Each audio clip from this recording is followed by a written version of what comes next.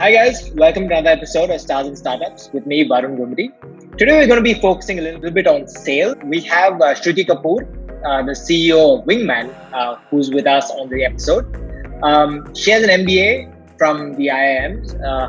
Her startup has gone through one of the most coveted accelerators in the world, Y Combinator.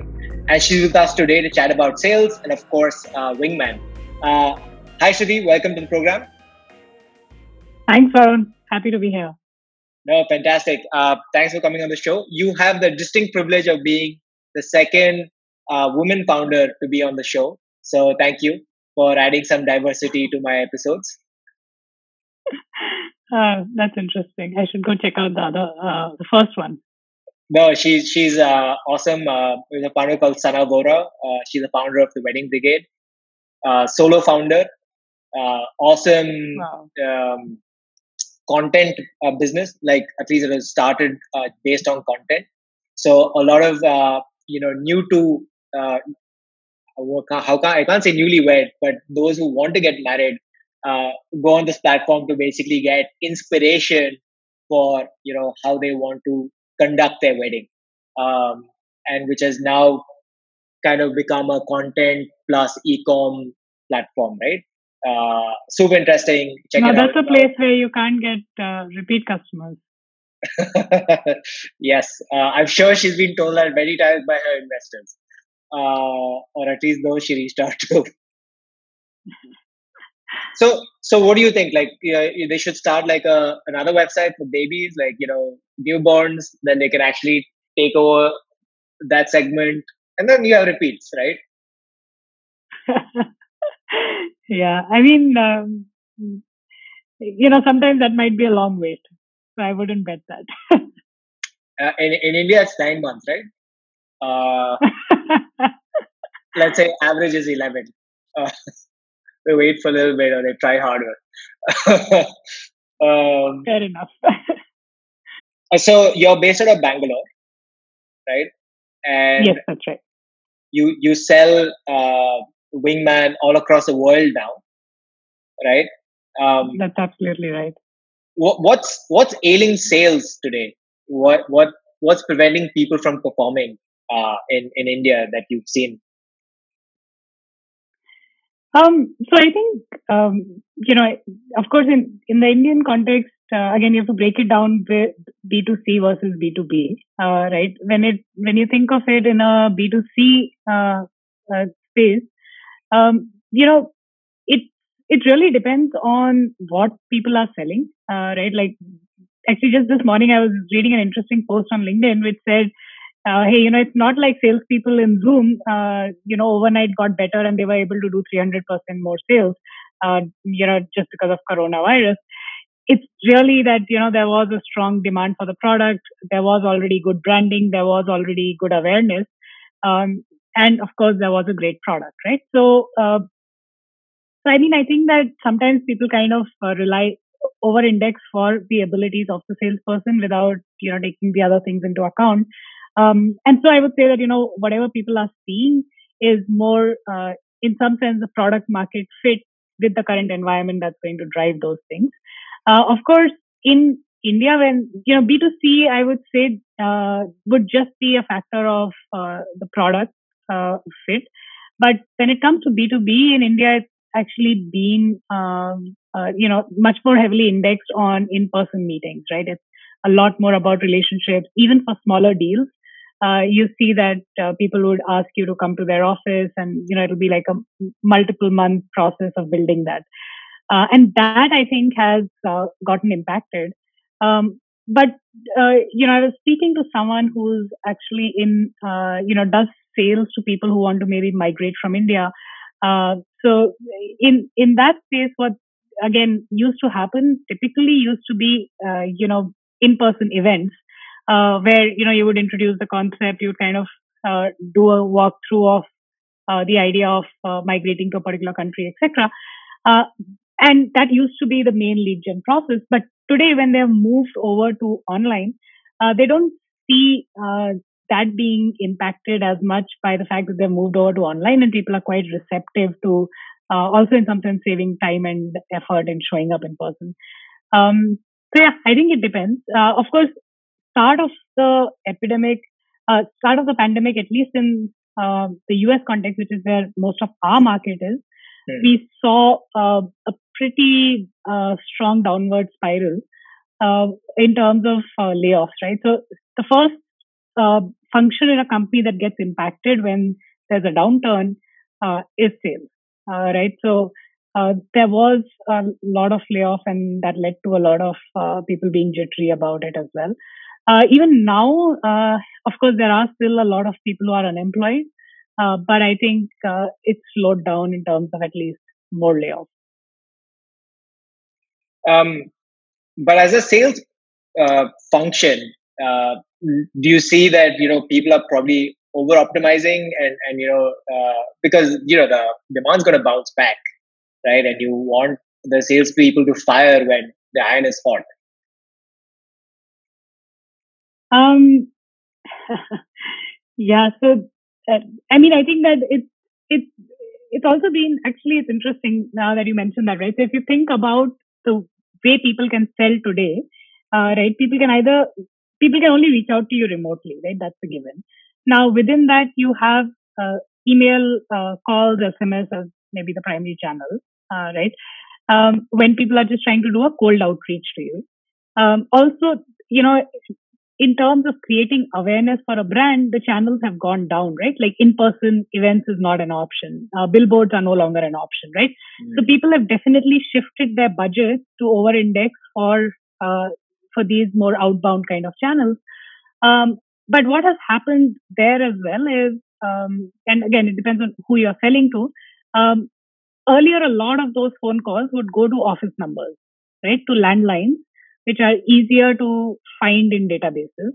But of course, nobody's in the office, nobody is next to a landline anymore. So whoever phone number is in the database, you're probably more likely to get many more calls.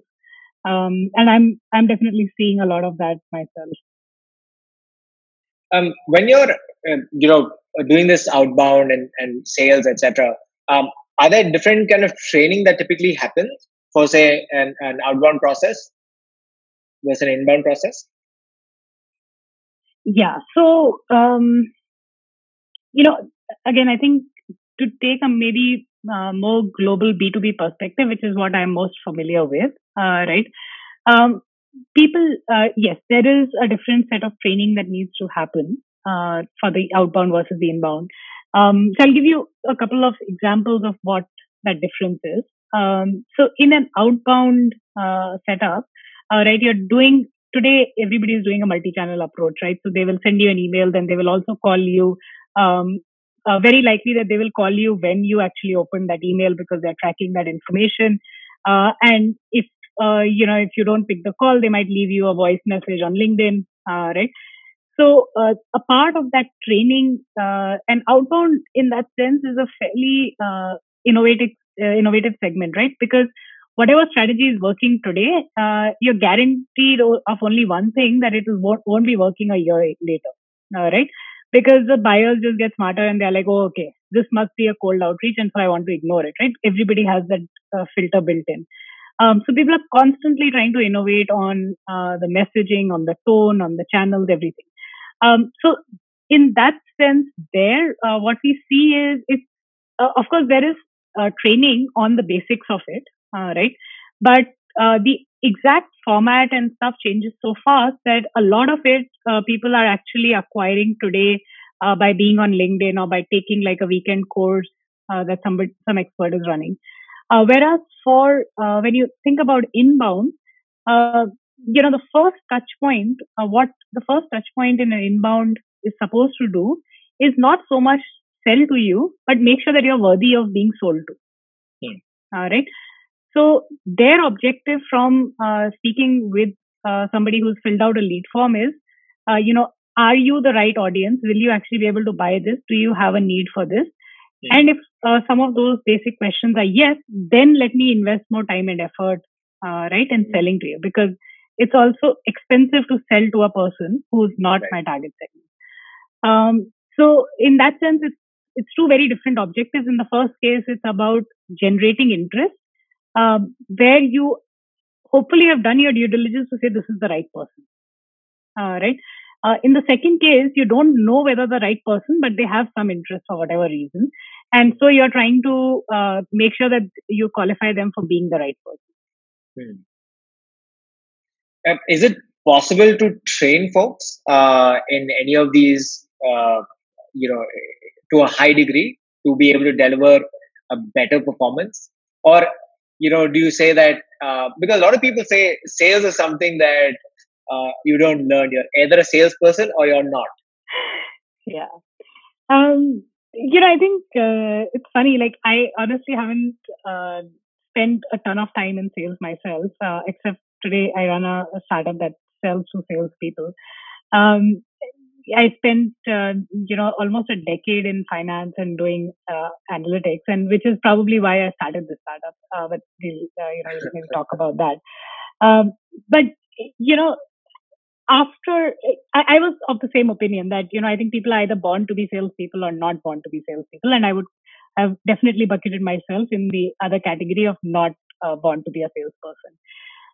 But I think what I've realized is that in some sense it's our interpretation of sales that kind of influence that view, and I think that that view is more heavily held in India, where also sales is in some sense not, I think, well regarded. Right. So I would say today, after having spent so much time listening to people, understanding sales training programs, the different methodologies, it's definitely something that can be taught. Right. The other misconception that people often have is salespeople are extroverts, which is again not true. Being an extrovert can actually come in the way of being a good salesperson. Because if you really think about an evolved sales process, what the person needs to do is to be able to understand what your goals are, what your priorities are, and to then match make it with whatever their offering is. If they don't do the first part, which is listening to the customer, and they just kind of pitch their product, it won't stick, right? So good salespeople are actually really good listeners, and that's the other thing that we also see in the stats when we look at sales calls.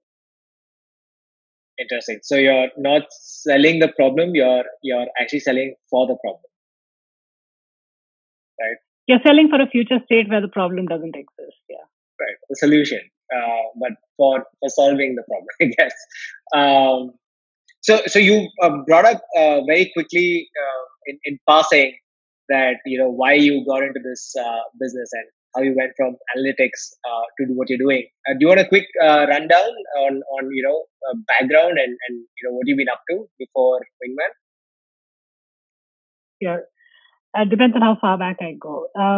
So maybe just post MBA then.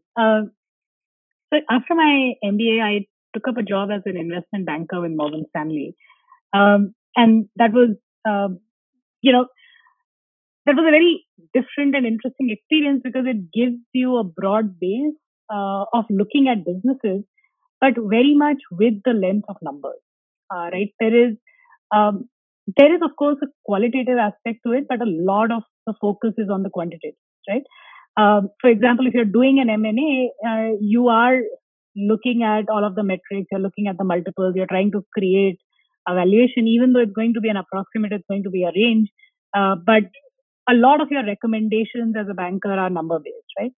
So that was kind of the mindset that I came with, all right, and it's a fairly painful and rigorous training ground. After that, I spent 7-8 years in a firm called Intellectual Ventures, which invests in early stage technologies, right? So there, it was because it was so early stage that very often you had to rely more on qualitative stuff, but then it still depended on you making a bet about the future in some sense. After that, I decided that I wanted to, get closer to the startup world. And so I made the transition by joining a fintech company because, finance is there, tech is there, and then, it's startup. So, I thought that would soft land me into what I might want to do next. So I joined a company called Payoneer. They were already fairly large, but they were just setting up in India, which gave me the opportunity to be like part of a 3 member team when they just launched in India. So that was supposed to be a role on go-to-market, which of course sounds fancy, but very quickly became just about figuring out what does sales need to look like, right? In terms of process, people, script, everything else.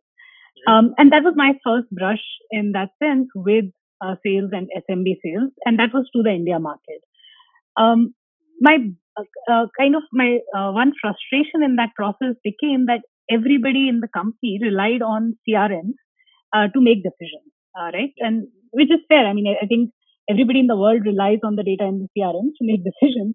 So you would spend a lot of time on fancy dashboards, looking at how things are changing. But the problem really was that the quality of data is not good. Then whatever conclusions you're drawing from it are, of course, not really relevant. And that was a big problem with the CRM data.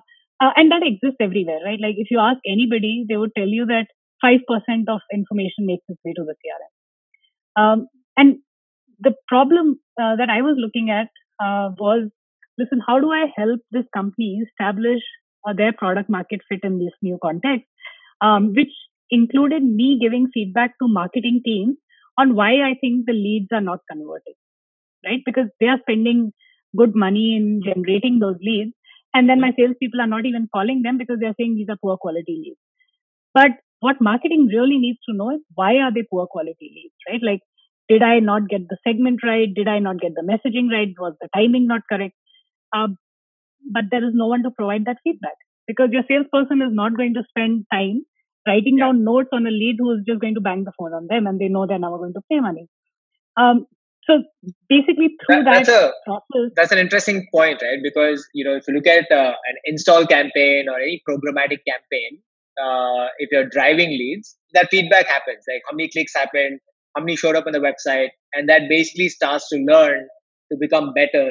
But if it actually goes to an offline kind of process, if there's an individual calling, you don't have the same kind of feedback because it probably, populates a form, and the form has to be, there's a calling process, and then there is a interaction process, and then it goes back, right? And that feedback loop doesn't necessarily happen. So you're saying that that feedback loop never existed, which would happen, say, in a digital world, and that was something that actually was a huge challenge for, say, marketing, etc., to do a better job at, say, getting better quality leads. Yeah, I never put it in that framework, but it makes a ton of sense, right? Like if you were to run a Google ad campaign without ever having access to the end result data, right? You could come up with the smartest campaigns, but you will not know which ones are valuable to run. Right. Got it. And so, yeah, I mean, I think in some sense, what is missing and what you rightly pointed is that the voice of customer is what goes missing, right? In a fully digital journey, that voice of customer is easy to capture in the actions that they take. Then it goes to a sales team. That voice of customer doesn't flow back to your product or your marketing team. So that was kind of my inspiration to say, listen, there is nothing in the world you can do to change sales reps' behavior on this. But you know what?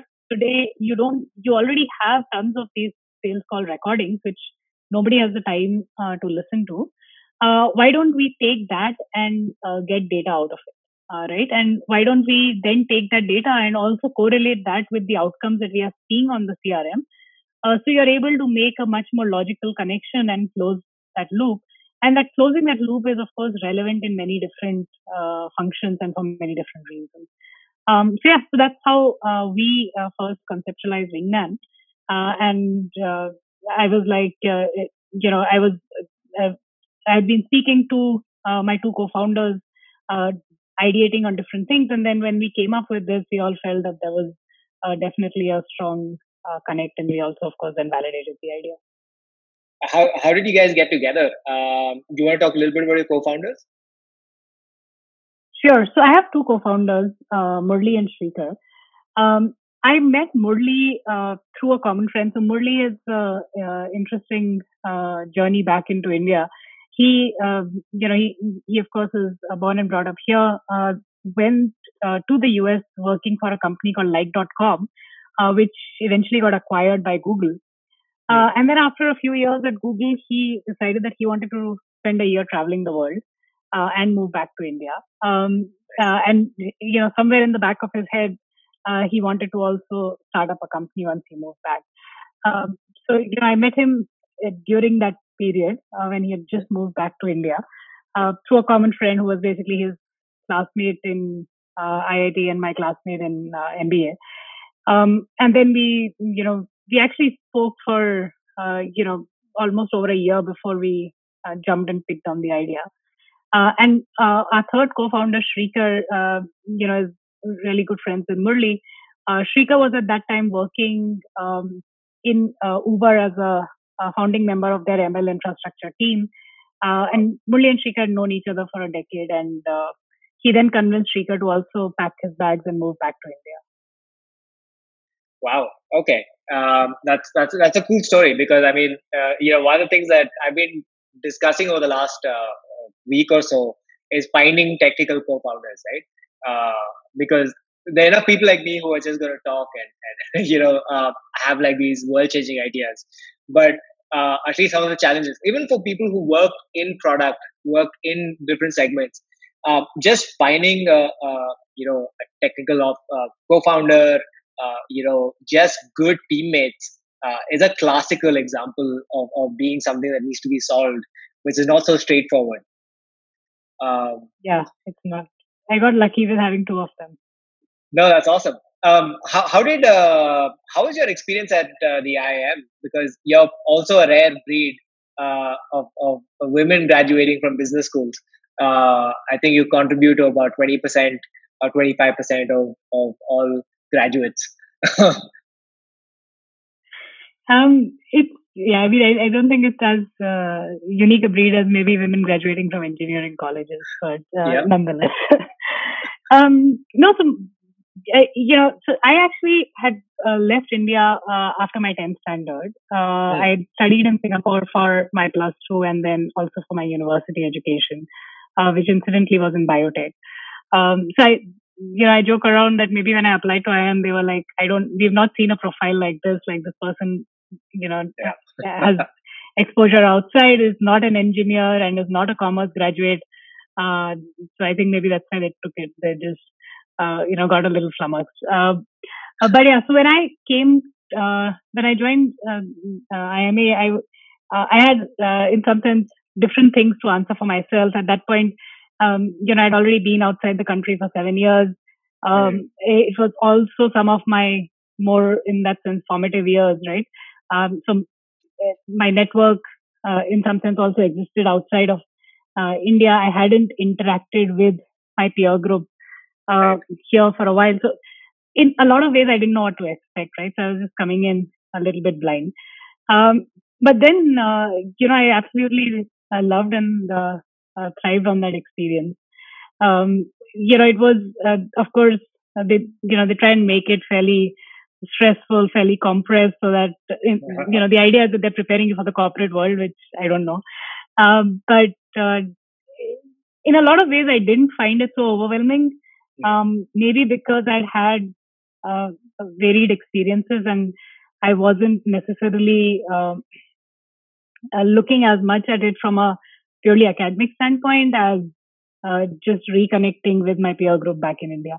So it was a lot of fun. And I think, I mean, at the end of the day, when people ask me today, oh, you've been to a great college and you've also been to Y Combinator, and, or when people ask me for advice for their kids on what colleges and stuff to choose, I'm like, at the end of the day, a big part of what a college offers to you is just the peer group and the stamp.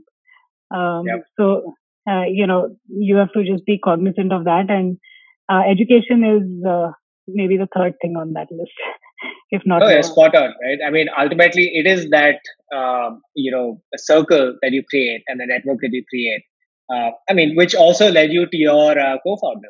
and Hill and the other co-founder, right? So Yeah. it does make a huge impact on who you hang out with, right? um, no, that's awesome. I mean, you brought in the YC tag as well, but I'll save that for later for the moment. I just want to switch back to Wingman for a second.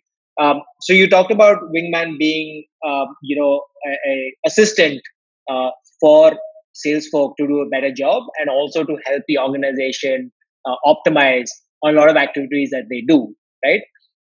So how does it work exactly? Can you just give us a rundown of what Wingman does today, and as a product, how does it operate? Sure. Um, so I think of Wingman as a tool that allows people to do a surgery and a postmortem on sales calls. Um, so effectively, it does two things. One is in real time, which is the surgery aspect of it. When the call is happening, it can give feedback to the salesperson, right? So it can it can tell the salesperson, listen, you've been speaking for too long. Why don't you pause and ask a question, right? So especially in a consultative B2B type of selling, those things are really important. Um, for you to uncover the pain points, right? And then it can also suggest to people cue cards based on what they're talking about. Let me just take an example, maybe uh, which is maybe easier for everyone to understand. Like if somebody from the credit card industry called you and said, "Listen, I'm selling this HDFC card or whatever," uh, very often you will tell them, "Listen, I already have a Citibank card or whatever else other card, right?" Um, and what you would expect an intelligent salesperson to do is to then tell you specifically versus your card, how does their card compare, right? But most salespeople are not able to do that because you can imagine that that grid can get really complex, right? And they are not expected to remember all of those possible combinations of features. Uh, Instead, what would happen if they had a tool like Wingman? It would show them a set of talking points saying, okay, this person mentioned the Citibank credit card, and these are the ways in which we are better. Right? So you're not relying on them either misrepresenting information or just giving you a blanket, oh, we are the greatest card in the world kind of answer. So that's what it does in real time in terms of the surgery aspect. And you can think of many different types of voice enabled cue cards that people can put there on a sales call. And then the second thing it does is it takes in the sales call recordings, it transcribes it, and it also correlates that with the CRM data so that it tells the sales managers, listen, these are the calls where you won the deal, these are the calls where you lost the deal, and these are some of the trends that we saw in all of the calls that you won in, right? Or sales managers also like to know, I have some sales reps who are doing really well, and I have some sales reps who are not doing well.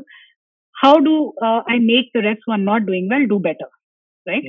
And for that, I want to know what are the practices that my good sales reps have that I want the rest of my team to incorporate, right? So you can also do that kind of baselining without having to listen to 50 calls of your good reps and 50 calls of your bad reps, because the tool can give you those trends. Of course, it's not a complete black box. You need to have an inkling of what some of those trends are that you want to look for, and then the tool helps you track those much more easily. So then there's a setup process where you're actually telling the system who's a good rep and who's a bad rep, and that's the training process. Is that the way I understand it? So that actually you don't need to train the system on. You can, any manager will be able to tell you these are the good reps and these are the bad reps, right? What you can do is you can eyeball those things fairly easily. And then, of course, it does, take in the data on what is a lost deal or a won deal from the CRM. So yeah, it uses that for the training part as well. Okay. So we're doing this conversation on Zoom, and I can see another participant in this call. It is called the Wingman Note Taker. Um, so there is some plugin that works on Zoom that basically starts giving you prompts. How did you guys create this, and who's the fly on the wall here? The fly on the wall. Yeah, maybe actually that's what we should name this thing. So the way it works is it syncs up with the calendar of the salesperson, right? Now, once it syncs up with the calendar of the salesperson, it knows all of their upcoming meetings, right? So imagine in a tech sales context, most of these meetings are happening over video platforms because people also need to do demos, right? So it syncs up, it knows, okay, this is a meeting which is with someone outside of Wingman, and there is a meeting link. And then the bot automatically tries to join those meetings. So the great thing is that, you might have one meeting on Zoom and one on Google Meet, and it will still be able to join both of them, and you don't have to do different types of things. And since the bot is there, it's listening to the call in real time. It's of course also recording the audio and video of it. And so I don't need to take notes. And there's also a feature that allows us to just bookmark important things instead of having to take notes. So yeah, it's a very, very good system for me to not have to write down anything or remember anything. I think my memory might be suffering now. No, that well, I mean that's all of us, right? The moment technology has entered our lives, I think our ability to do certain things have actually diminished, but in other aspects, amplified, right? So, it's I guess it's both ways. Now you have record of every single thing that happened in this call, right? But you'll have to then depend on that notes to say, hey, what did we actually do? I mean, which is why I love Google Photos, right? I have a terrible memory, and everything gets synced to Google, of course, the all-knowing Google. But I was just going through some of the stuff yesterday because close family member passed, but I could actually see all the memories I have with that person, and I thought this is a great feature, right? I didn't realize, until a few days back that feature was actually phenomenal. All I had to do was type in the person's name, and I'd saved it at one point, and then it just gave me all these memories I have with that person. So now Wingman becomes an assistant of sorts. Now that you're measuring the performance of these salespeople and all the other things that are defined in the system, is there an opportunity for it to become better because people don't have that kind of delta, right? Yeah. No, I think that's a pretty valid question, which is, if there isn't an infinite potential to which we can improve, then does it mean that, in some sense, the product isn't useful beyond a certain level? So a couple of things on that, right? One is, in today's environment, it's not like you're selling a vacuum cleaner for 20 years and, the vacuum cleaner is the same, the market is the same, and your client base and their aspirations are the same. Right? Literally every 6 months, your product is changing, your competition's product is changing, and the priorities and the attention that you might be competing for with your persona is also changing, right? So the playbook that people are operating with is constantly evolving, right? So one of the things that the product does is help companies understand how to evolve that playbook, right? So it's not just about saying, individual performance and, there's just one thing that I need to improve for myself. So that's definitely an important part of it, right? The second part of it is, like I said, the reliance on taking notes, because whatever said and done, even if I wanted to capture everything from this conversation, I will only remember, at best 10% of it, right? But what is much more relevant for me to do is if later on I can go back and search for specific snippets, right? If I wanted to know what was the small talk that we talked about, and then 6 weeks later when I'm following up with the same customer, be able to bring up context from there, then that's going to make a huge difference in the win and loss. So it's also humanizing the sales process a little bit, and in that process, ensuring that the salesperson can actually spend their time and energy in listening rather than maybe getting distracted with remembering things, pulling out information, and all of that. The kind of changes that we've seen, right? It's interesting. So the way people use the product is a few different things. Sometimes people choose a theme as an organization and say that there's this one thing that I want everybody in my organization to get better at. Right. So in one instance, the company that was working with us, they're an India company selling to the US market, and their challenge was that when we looked and analyzed a bunch of their calls, the question that was coming up was around trust, right? And the way it was getting defined was the customers were asking, "Hey, where are you based? You're based in India, okay?" Right, and that was it, right? So the sales reps were answering that at the surface level, but really the underlying question was, "Can I trust you?" Right. And we saw a really bizarre and classic example of this in a call where the customer said, I if you're based in India, I don't think I can trust you because I've had some poor experiences with companies in India outsourcing to them in the past. And the sales rep, of course, was a bit defensive and caught off guard, and he replied by saying, "So what? We have also had bad experiences with clients in the US, but we still sell to them." And but the real underlying lesson there was that, hey, trust deficit is something that you need to address, and that's something that you should put into your sales script. And so they were able to change that into the process, right? So within 3 months, what they saw was that the conversion rates doubled by just introducing a few statements and ways through which they could showcase to their customer proactively that, yes, while we are an Indian company, listen, this is the number of clients we have. These are the different clients we have, and these are the different countries that we work with. So that, being able to do that kind of on the offense rather than on the defense is much more effective. So yeah, some basically just getting into the psyche of the sales process. Does the product and does your team get into that as well, or that is completely defined by the clients that you have? So we do also make recommendations to the customers on what what are some of the common blockers, what are some of the common questions that are showing up on their sales calls. And then in one of our packages, we all customers to say that, listen, I don't have the bandwidth internally to listen to calls and coach people. We can bring in an external coach for them who can do a fortnightly coaching for their team by listening to calls and analyzing it. So it really depends on what they're looking for. The product itself, what we realized was a big win was, even in the example that I gave you, right, about building trust, in the past, what would have happened is the manager would have maybe come up with the same insight, right, maybe through intuition, and gone back and told the sales rep this.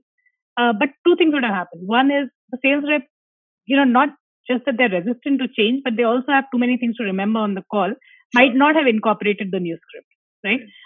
And two, when the manager was then trying to see whether or not this is making a difference, he wouldn't have known whether it's failing because the sales rep didn't change the script or whether the script wasn't having an impact. Right now, in the new reality, what they saw was a month later, after doing the initial training, the sales reps numbers in terms of mentioning these trust building phrases hadn't changed.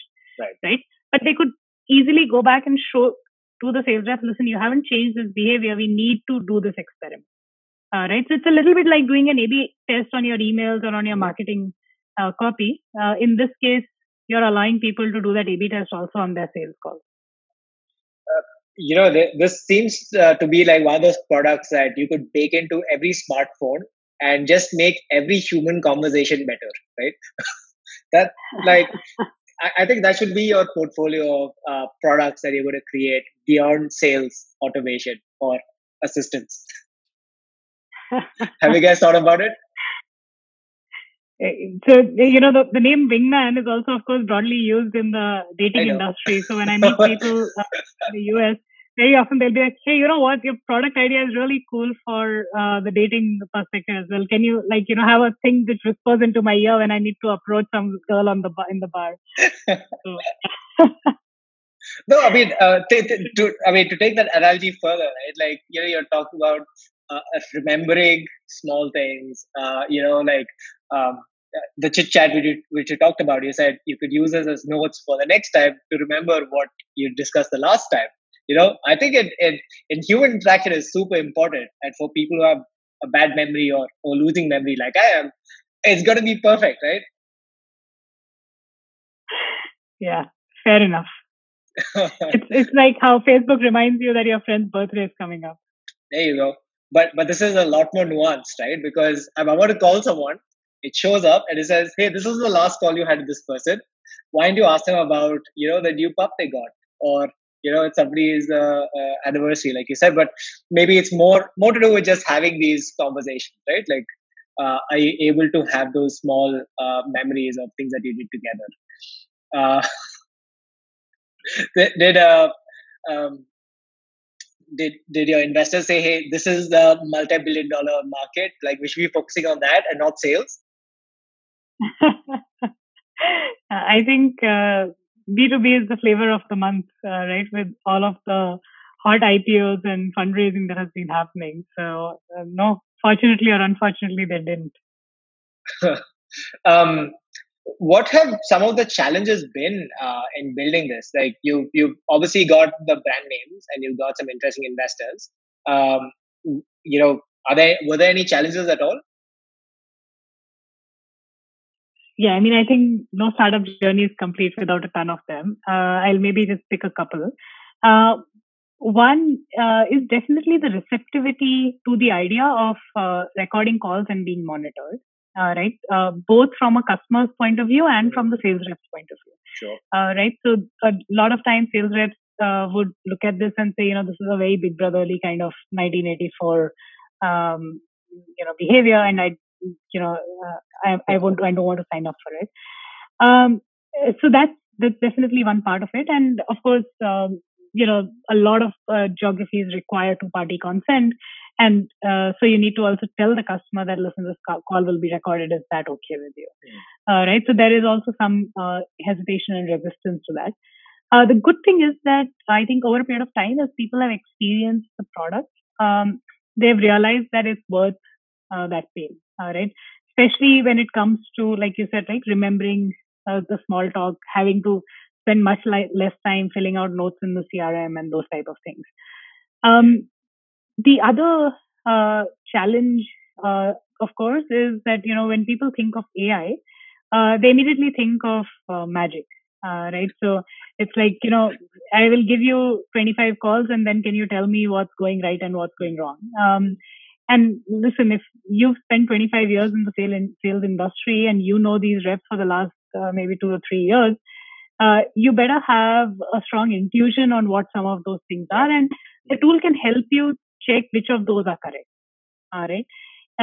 It's AI is not at the level where I can say, listen, this is what my business is, and go create a website copy, right? Similarly, the AI is not going to be able to tell you out of the black box that, listen, these are exactly the things that you need to be doing without you giving it some input. So in that sense, both internally and externally, managing the expectations of what AI can deliver and deliver reliably.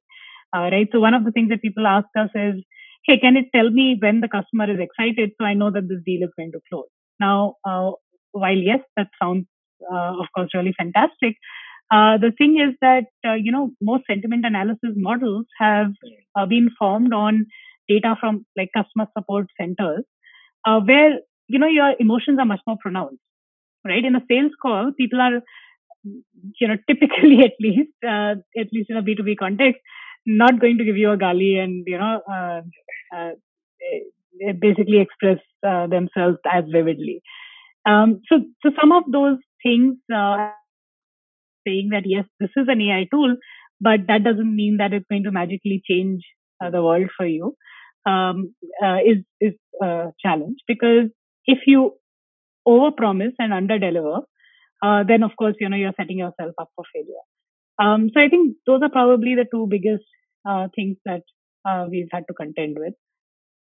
Have you had a problem pricing a product like this? Because sales is a revenue generating channel, so obviously you're able to price better because you can actually show, you can show there's value being generated. But what was the willingness to pay? How do you charge today? Yeah, so that's a good question. We charge, of course, on a per rep per month kind of subscription model basis. There has been so I don't think that outcome based model is really possible here, right? Because whereas in a if you're maybe developing a marketing tool where the entire journey is digital, you can maybe link the outcomes directly to your product, right? But here, a lot of the outcomes are dependent on the human being change in the human behavior. So the way people think about the ROI for this is a couple of things. One is, can this help me retain my talent better, right? And what is the cost if somebody leaves me after 15 months versus 18 months? You also have to remember that sales is a fairly high turnover, short lifespan of a salesperson in the company kind of setup. Sure. The second is, again, linked to that, which is improving ramp up time. Right? It currently takes somewhere around 3 to 6 months to ramp up a B2B salesperson. And if you think of those costs in a US context, both in terms of the salary of the person, but also in terms of the missed business opportunity, that amounts to more than $100,000, right? So if I can shorten that, then that is the big win for the company. The third thing, of course, is in directly being able to measurably improve the close rates or the quota attainment of your reps at the bottom versus the reps at the top, right? And it's easy to show people, because people already know that delta, it's easy to show people the potential, right? So if you ask any sales manager, that top performer is doing maybe 3 to 5 times the revenue that their bottom performer is doing. And so it's easy for them to say, listen, even if I can't get the bottom performer to become the top performer, even with a 20% this mean for my organization. So those are some of the ways in which people think about the ROI. We of course do the pricing just as a standard SaaS per seat model. Okay, so do you price it like what, $50 a month, $100 a month, or is it like tiered? It's $500. It starts at $500 per year for a rep. Okay, that's not expensive for an American business if they're able to show that kind of ROI. Yeah. Did YC help figure out some of this pricing structure? Because obviously they have the local knowledge, right? And I think a lot of their advisors are part of that community as well. Yeah, so pricing is a bit like valuation in investment banking, right? Like it doesn't operate in isolation. I can come up and have the best model, but it will depend on the amount of competition, the prices of my competitors, a lot of those external factors as well. So I think that maybe that wasn't necessarily an area that we also went to them for advice with. But no, I think pricing for us was a combination of figuring out more what segment we wanted to target. And the other funny thing that we learned, and maybe that's relevant for other people as well, is there is always a cornerstone for that tech stack for whatever industry you're selling to, right? In our case, the cornerstone for the tech stack is what people are paying for their CRM, right? And they're always going to say, okay, I'm paying this much for Salesforce, so this is what I can pay for you, right? So some of those things come into play, I think, when people think of pricing. And at the end of the day, so we also tried to understand whether people think of it in terms of ROI and what is the right way to position that. What we realized was when we asked people, hey, you've been using maybe a competing product for the last 2 years. When you decided to do the renewal, did you calculate ROI, right? And how did you do that? And they said, listen, user engagement and adoption is the ROI, and that's all we care about. So yeah, I mean, I think it's a bit more of an art than a science.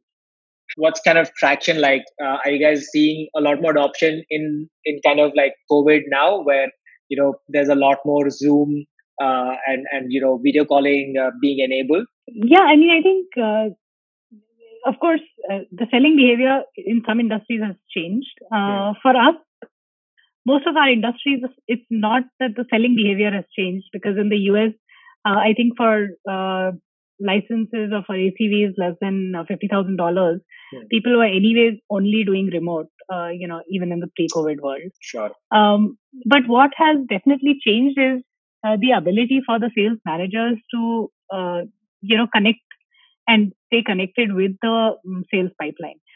So today, what we hear very often from even small teams and their managers is, listen, earlier I was sitting in the pod with them and I could listen to their conversations just by sitting there.